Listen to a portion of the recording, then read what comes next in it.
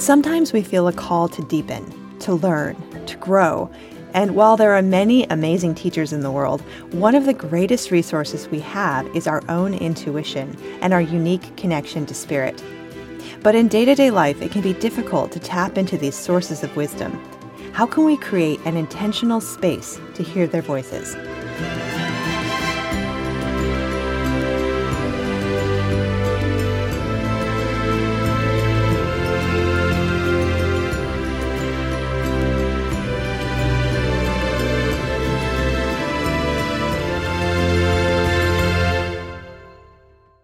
This is Shame Pinata. I'm Colleen Thomas. Welcome to Shame Pinata, where we talk about creating rites of passage for real-life transitions.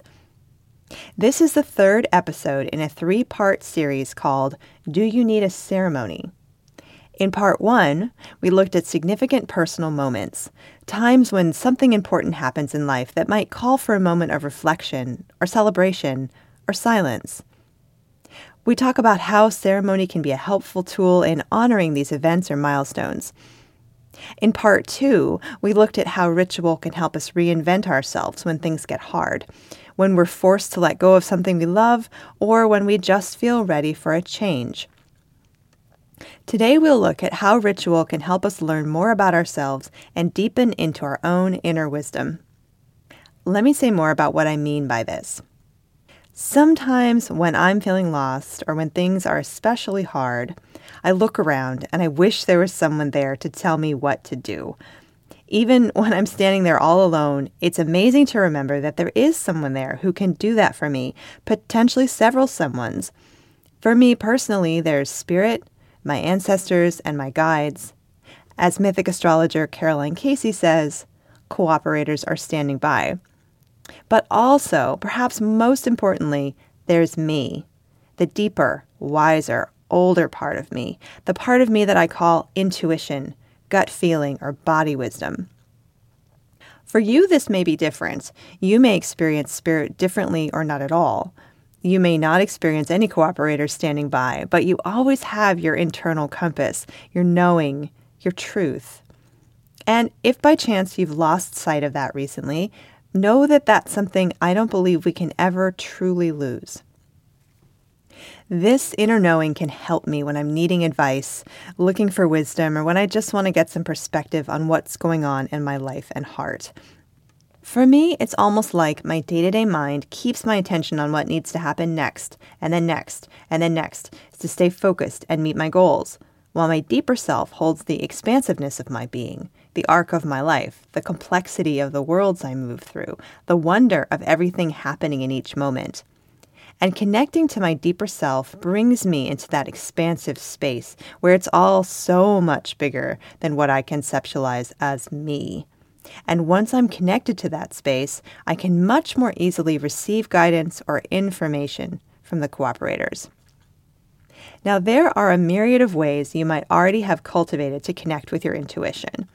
You might sort out the complexities of daily life while you're running or doing yoga. Journaling might give you space to put it all out there on the page so you can see the next steps forward. You may find calm and deep connection through a meditation or mindfulness practice. What I'd like to share with you today are some thoughts on how ritual can create a container to let you take a deep dive into your inner wisdom, like in a specific period of time. We'll be right back. It's wonderful to have you with us today. In this 3-part series, we're exploring how ritual can help us mark significant moments, reinvent ourselves, or go deeper. What about you?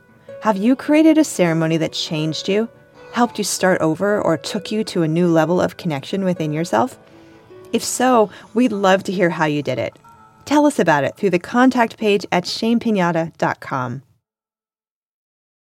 Here are some examples of times when you might feel a call to go into a deep dive of self-connection. At the new year, whenever you might celebrate that. During the bleeding time of your cycle, if you have one, when intuition can be heightened. When you need a reset. When you're feeling lost. When something particularly difficult is going on, or when you're struggling with something in your heart. At significant astrological moments, such as your birthday, half-birthday, or Saturn return. And speaking of astrology, Mercury retrograde can be a great time to stop, deepen, and reflect. All of these are examples of times when you might sense a desire to create a kind of power moment to connect with the deeper self. If you're resonating with this idea, I invite you to sense into an upcoming moment that might feel like a good match for a deepening ceremony.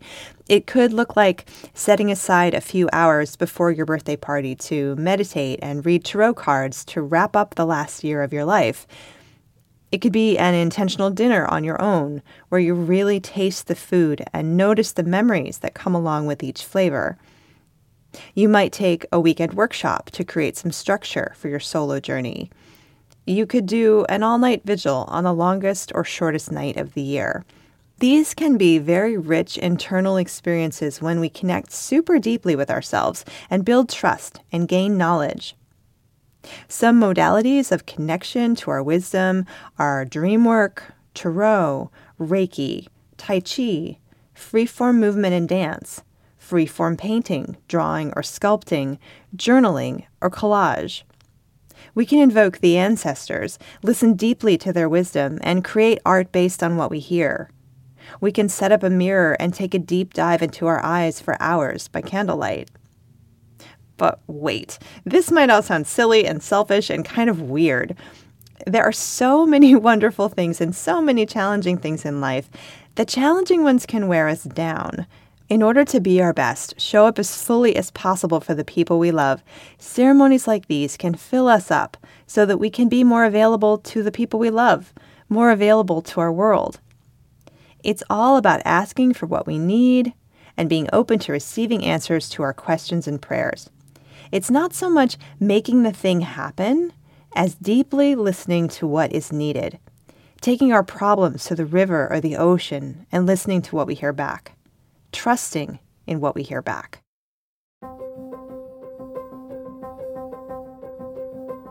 Our music is by Terry Hughes. Please follow us on IG or Twitter at Shame Pinata, and subscribe to the podcast on Radio Public, Apple Podcasts, Spotify, or your favorite player. I'm Colleen Thomas. Thanks for listening.